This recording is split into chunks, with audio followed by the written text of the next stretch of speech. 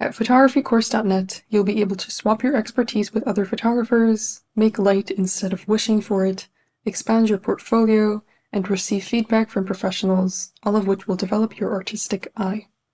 Photographycourse.net offers an abundance of premium courses and challenges for participants at every stage of their journey, from technical settings for portrait photography to landscape composition tricks to how to start your own photography business. We have everything you need to start shooting confidently. You can work at a pace that suits you. Our 52-week project challenge will provide you with the educational resources, encouragement, and support that you need to take great photographs every week. You can join us at any time as our themes are evergreen. You can also start by shooting every day and learning something new with our 365 Days of Photography course. Led by an industry expert who has mentored over 10,000 students, this course will help you take your photography skills to the next level with daily, bite-sized videos. Throughout the process of learning, you'll have access to a community that will provide you with inspiration and motivation. Get encouragement from other photographers every single day. Our current limited time offer comes with a special discount code exclusive to the listeners of this podcast. Get 50% off your first year as a premium member. Claim this discount by going to photographycourse.net and entering the coupon code PODCAST. Come join photographycourse.net and capture more than just a moment.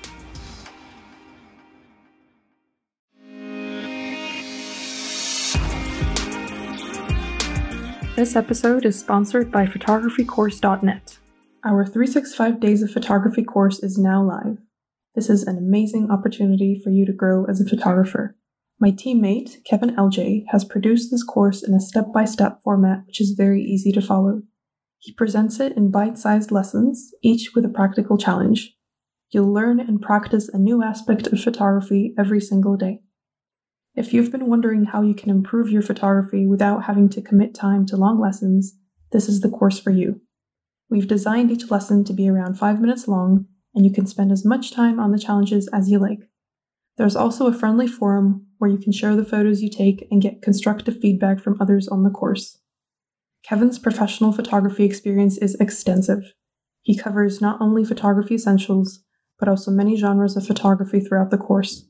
You will learn far more about photography than simply how to use your camera.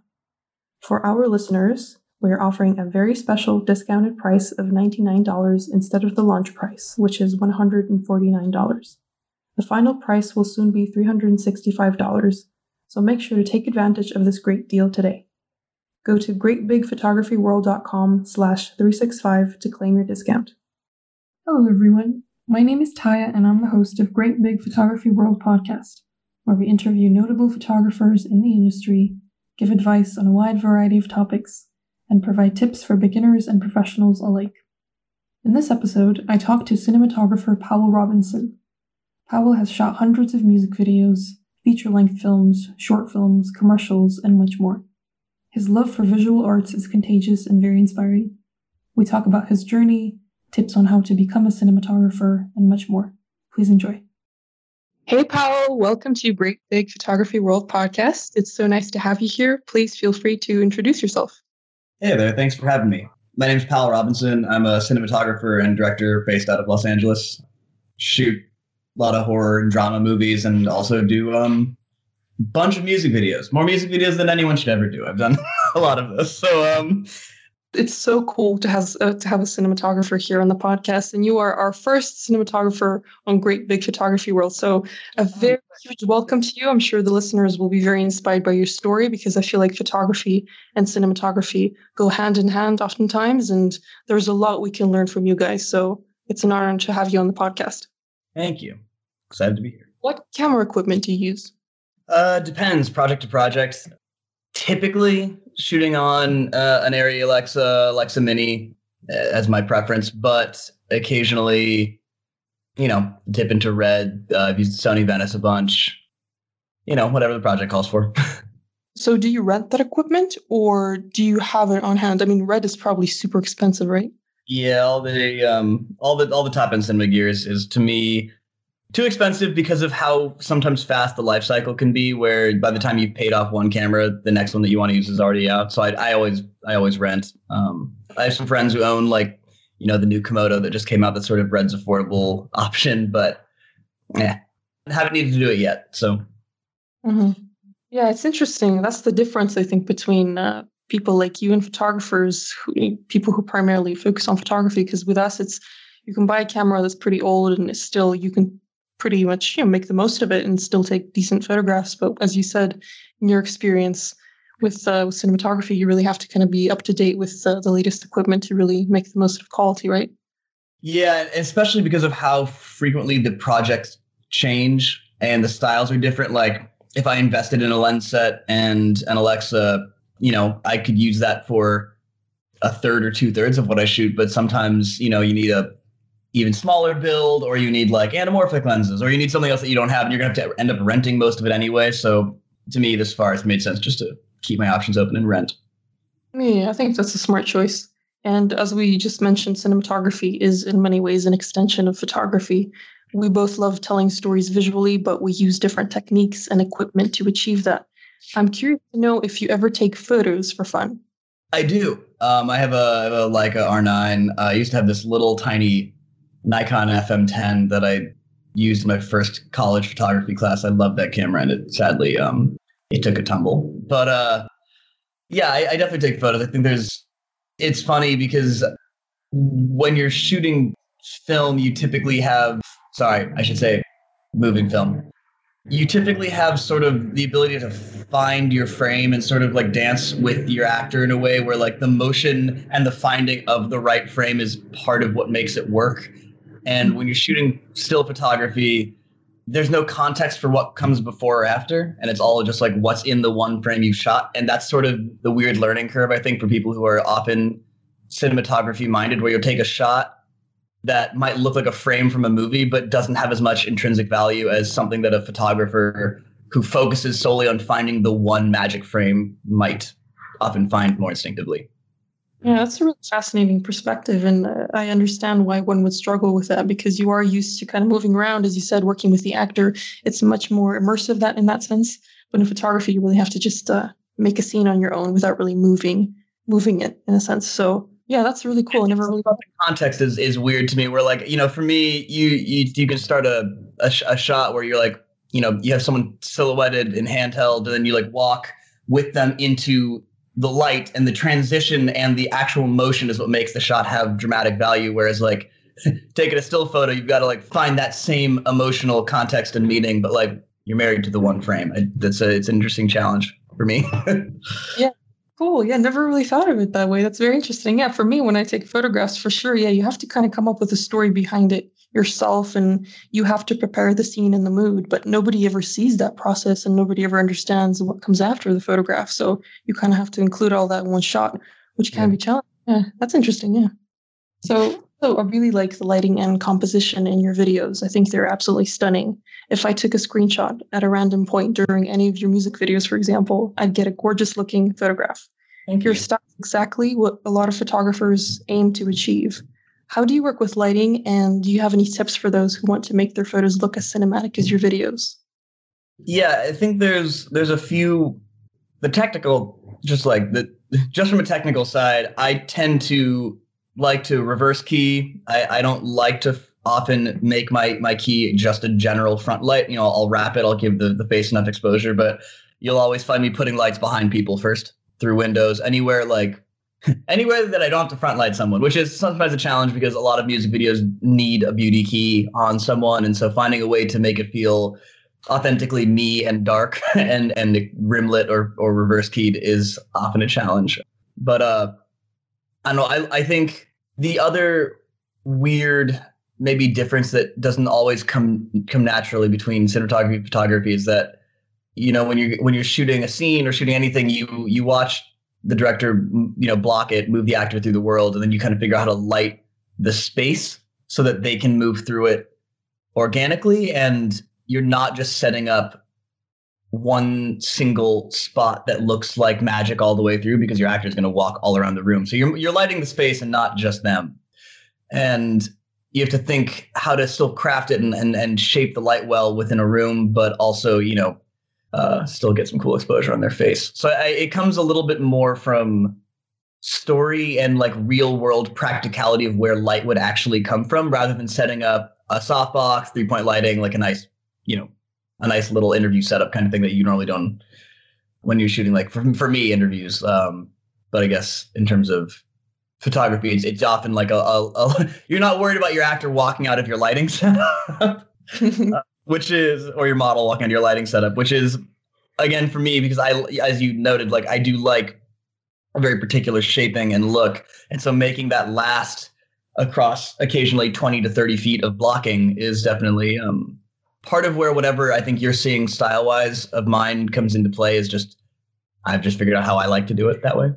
I think as far as tips go, if you want to get more of a cinematic vibe out of what you're shooting, don't approach it from I need exposure from here to key light their face appropriately. Like don't stick a flash on. Think about your room. Think about where the daylight would normally be coming from. Think about, is there a lamp in the room that you want to feel like the practical light from that, and kind of figure out organically and realistically where light would normally be coming from, and then play it up from there.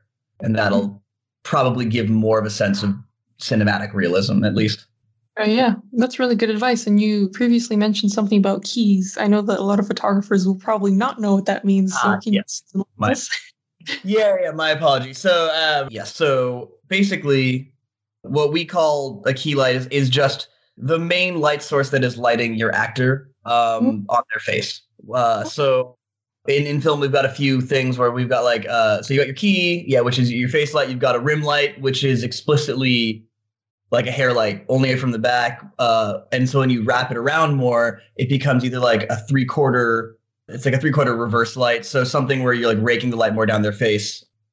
Okay. Then I think fill light's probably a universal term, but you've got your fill, which is on the opposite side from the key. But yeah. Okay. Yeah. Well, thank you for explaining. And I think a lot of people are probably not familiar with what cinematographers do specifically. So as you mentioned, I think you're in charge of light. So what else do you do? Yeah. So the cleaner, easier term that kind of defines a cinematographer's job is actually to call him a director of photography, because basically you're in charge of two departments that define the photography on film. You're in charge of the camera department as well as the lighting department. And so you're the one who decides on, the camera body, the lenses, all the accessories you need, the gear order in general. And then you've got like an AC, an assistant camera, who they prep the order for you at the rental house. They're the one who build the camera for you. They pull your focus, and they sort of manage the camera on set for you until you have to operate. And then you're also in charge of the lighting department. And the lighting department's broken up into two subdivisions of its own, in which you've got the grip side and the electric side. So grip is in charge of stands. They handle all the mechanical operations. They'll be the ones helping you with your dolly and your crane work. And then the electric side are the ones who actually touch the lights, the units themselves, and run your power. And so you've sort of got three full departments running under you. That's really cool. So that's a lot of work, I can imagine. It's not a lot of work. Not really? I said not a lot of work. It's really fun though, because you often get to work with a lot of the same crew if you're lucky, and they start to learn how you like to shoot. And so often I can, now with my gaffer I'm really comfortable with, I'll just tell him like, hey, I just need some soft light coming from this side. I won't even tell him what units I want, or he'll talk with the key grip, who's also known me forever. And like, if I'm in a rush and I have to go get another scene set up, I can kind of just tell him generally what I'm looking for in the room, and I can walk away, and he knows what I like at this point. So that's fun. Yeah, it's super fun. Yeah, it's nice to have a team that really knows your style and can work with you smoothly. So you mentioned giving directions to people. When it comes to creating music videos and short films, how involved are you in the creative process? Do you get specific guidelines that you need to follow, or do you have some freedom to experiment with your own ideas? It's a good mix. Music videos and short films are separate in terms of often approach. I'll go one by one through those. Music videos can be, it's funny. You can either have a music video that is going to happen for 2 weeks, or you can get booked on one 2 days before it happens. And so sometimes the planning gets crunched down a little bit. On something more complex, usually you'll have more notice. With some directors, they truly couldn't care less what you're shooting on or like how you get the images they want you to get. And they'll just be like, you are good, just do whatever you want as long as you get my shot list done. And which is fun, because then you just get to like build whatever camera package you want, like design the lighting however you want. But more often than not, especially in music videos, because it's such a controlled, quick shoot, most directors are pretty on it, knowing what they need done. And so they'll give you really specific, they'll send you a treatment that has that's how they book their videos. They make really good treatments, but they'll make a treatment with all the lookbook already built in. It'll often describe how the visuals need to look.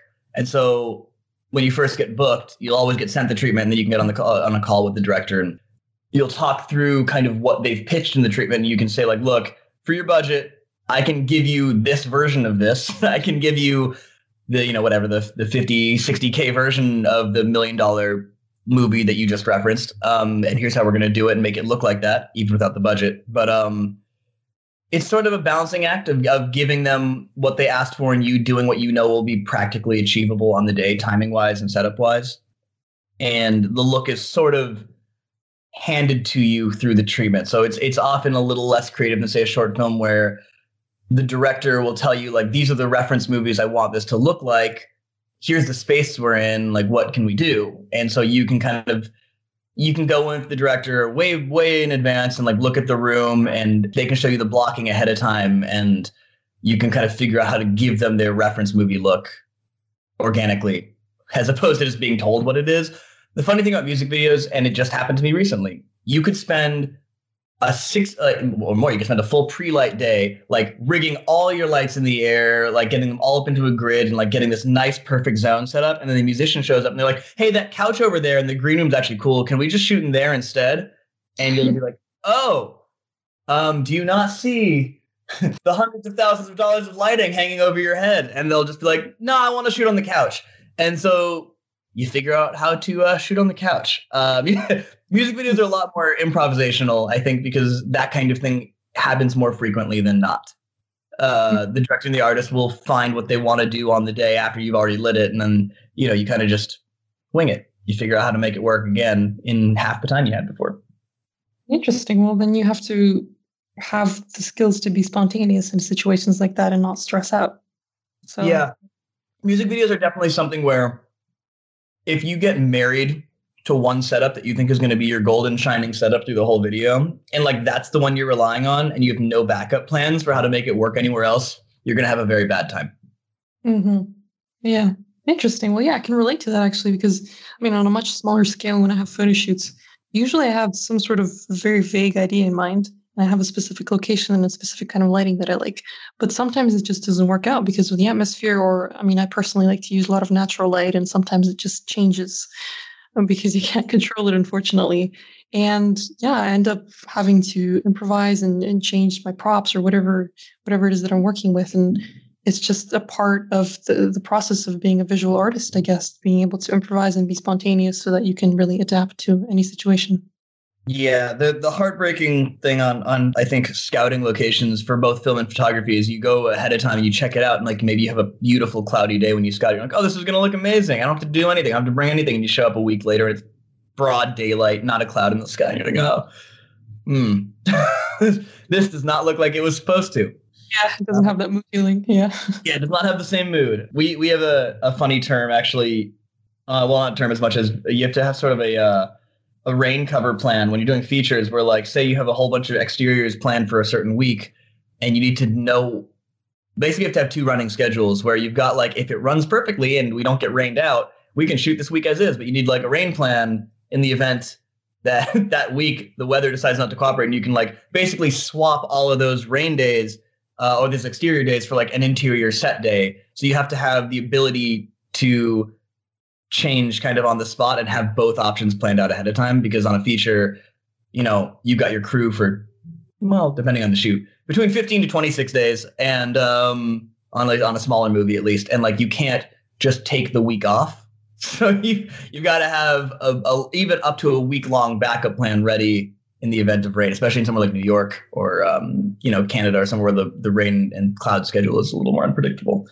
LA, we don't know what rain is, but yeah, that's very interesting. Yeah, I can imagine how stressful it is and how much you really need to prepare. And with the whole rain plan too, it's super important to have sort of a backup in case something disastrous happens with the weather. Mm-hmm. So yeah, it just comes with the job, I guess.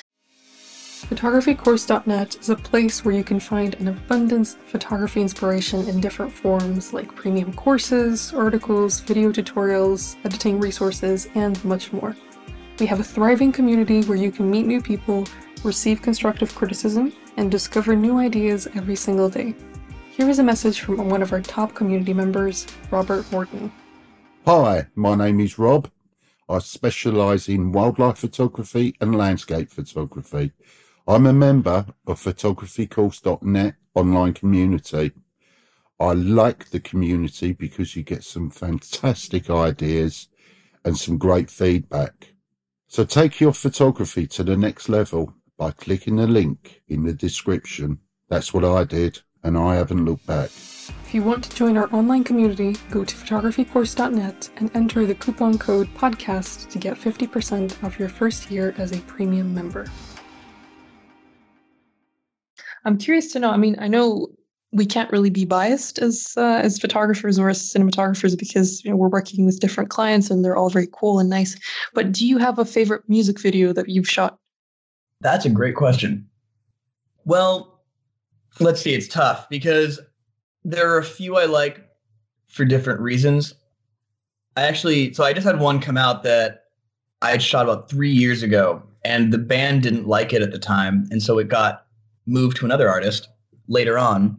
The director is a friend of mine, and he was struggling with the first band, and so he just kind of bought it off of them and then like repurposed it for another band. And it's an awesome video. It's on my site now. It's for Paper Idol, Feel Real Pretty, and it's all majority is it's called a snorri cam or a doggy cam. It's basically when you have the camera, and you've seen this shot in movies before, where it's mounted on their body, so like they stay centered in the frame and the background sort of moves around behind them. And it was a night shoot, and the guy's supposed to be getting drunker and drunker and having a really bad time trying to reach out to a friend who's pretty much cut him out of his life. And the guy gets hammered, steals a car, drives over to the guy's apartment, and runs away from the cops. And we had a few setups where like the body mount had to change. And so like we had to get it from a body mount onto a car and then off the car, handheld, and then from handheld back onto the body mount. And it's a very, very tiny transition that I don't think anyone, the getting from the body mount to the car the first time was just a VFX thing. The drop on didn't really work. But there's a fun part in the middle of the video, and I think this is why I still consider it one of my favorites, is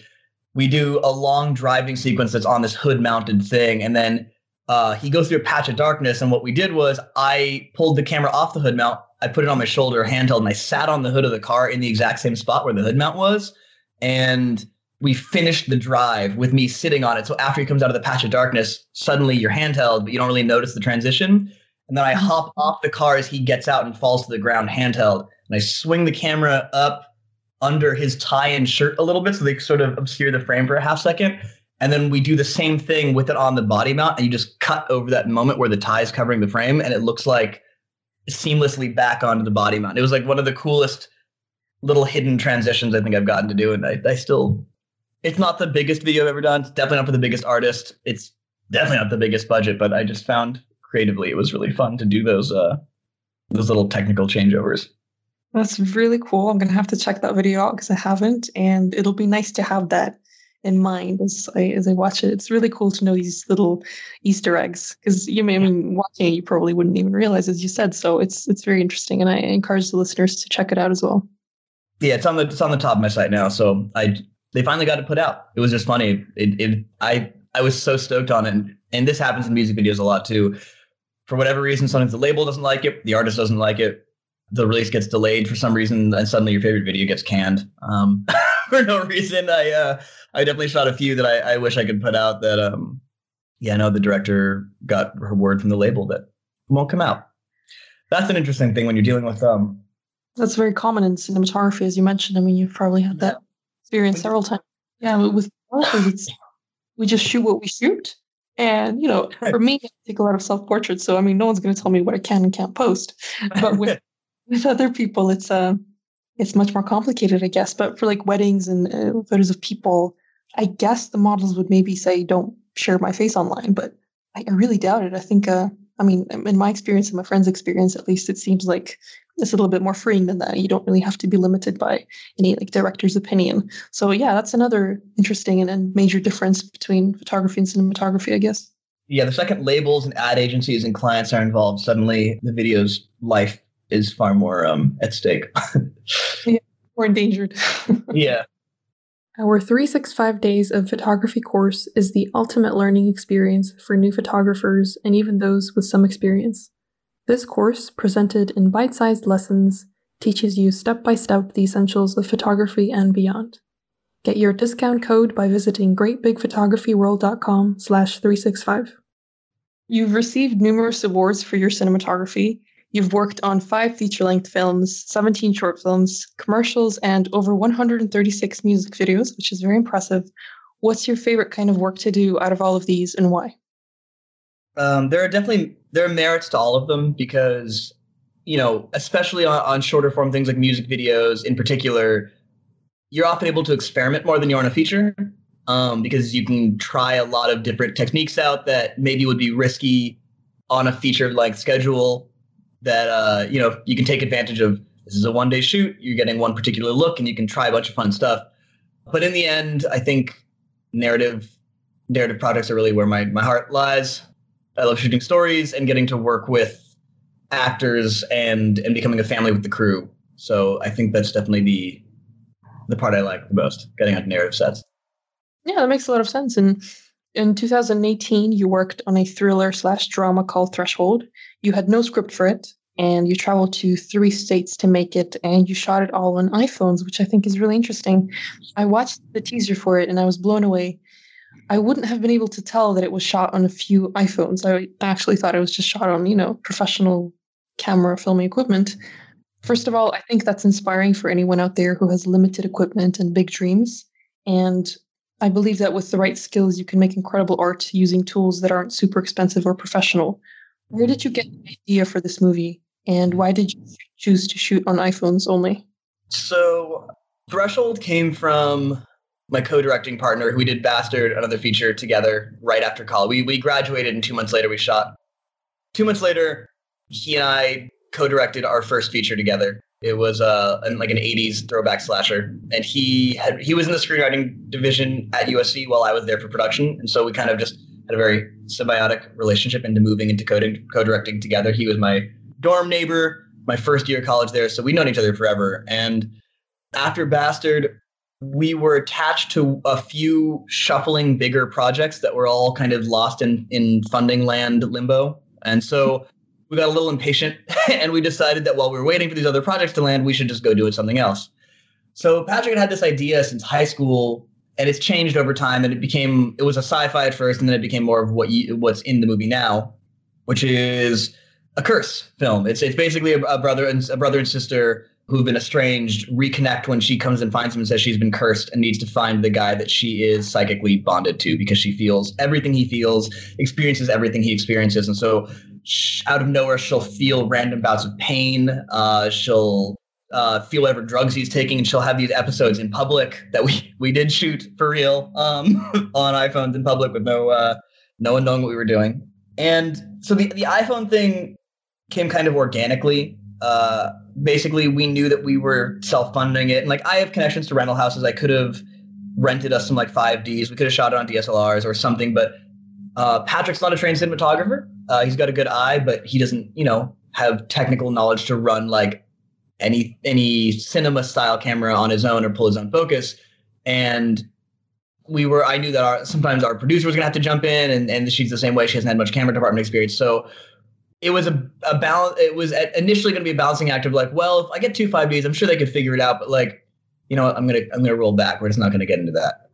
Let's just say it was largely determined by budget. In the end, we knew all 3 crew members, myself and my co-director Patrick and our producer Lauren, were going to have to pick up a camera at some time and operate. And them not having prior camera experience, alongside us not having the money to rent good cameras, kind of led us to, we needed something very simple.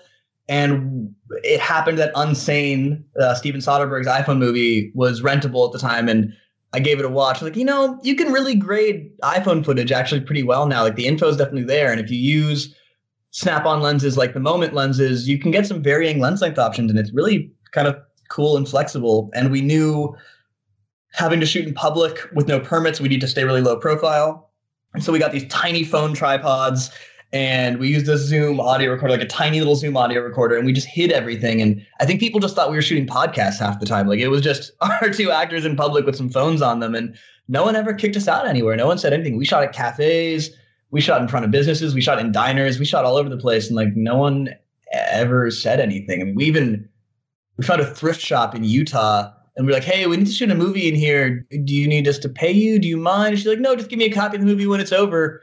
So we, okay, sure. So we, I think if we'd come with a grip truck, like a 10-ton grip truck and like a camera truck and like a 30-person crew, there's no way in hell anyone would ever let us get away with what we were doing. Like it just wouldn't happen. But 5 people in total walking in with 2 iPhones is not a very intimidating profile. So helped us get away with a lot. And on top of that, there's something very documentary is not exactly the right word. I guess voyeuristic about iPhone video because of how we're used to it being shown, where like people film, Instagram stories and Facebook videos and stuff on their phones. And so we're used to phones presenting real life, and our brain interprets that phone image as more of like a real thing than it might like a cinema camera. And so with the story we were telling, which is a very intimate brother-sister drama, the like voyeuristic aspect, whatever it is, of the iPhone sensor and how people watch it definitely played into the movie a little bit in a good way. And we were able to use it to our advantage in that it made, I think, a lot of it feel a little more lifelike or honest, because it was just the performances were good and their brain automatically interprets iPhone footage as like real life for whatever reason now, which was a cool, subtle psychological thing that happened. Although a lot of people have said, because we got it professionally color graded too, that like by the time you get about 20 minutes in, you forget it's an iPhone movie at all. It's very interesting. You sort of just forget. I don't know. You just get used to it and you kind of forget that it's phone footage, which is cool.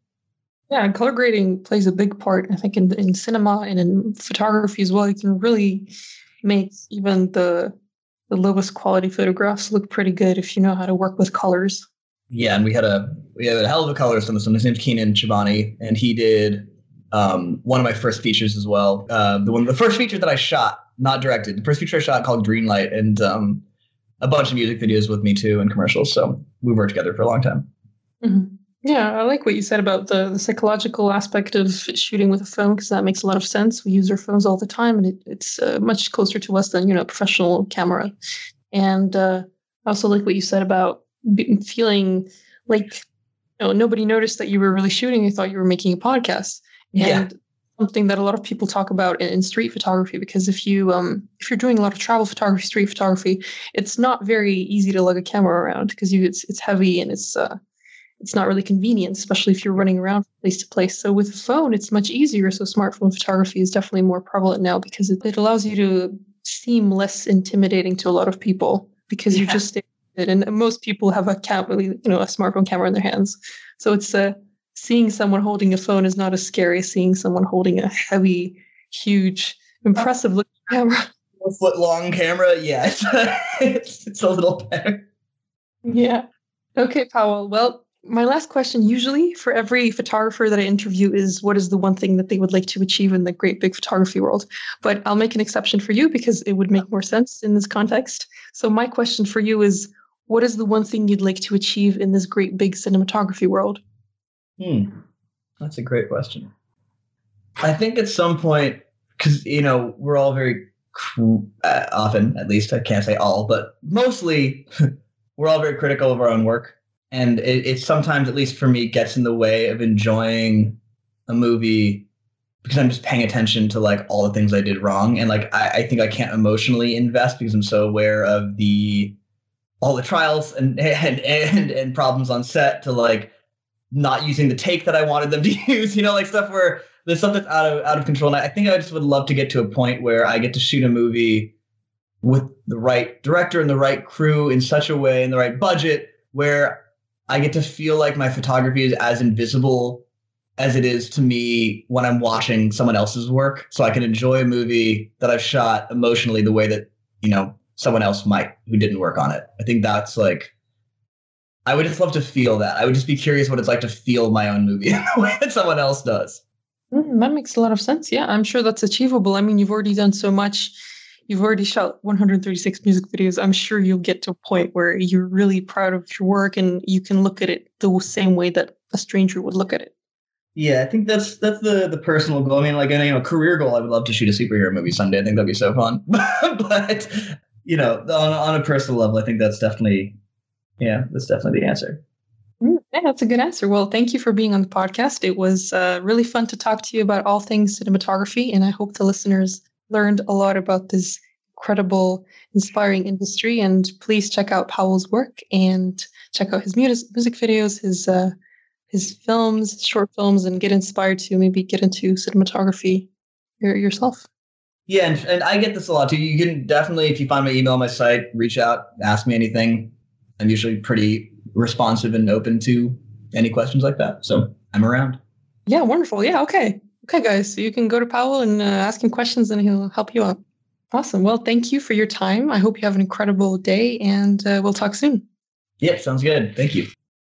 It was so nice to talk to someone who's not in the photography industry, but is close enough to give helpful advice to photographers nonetheless.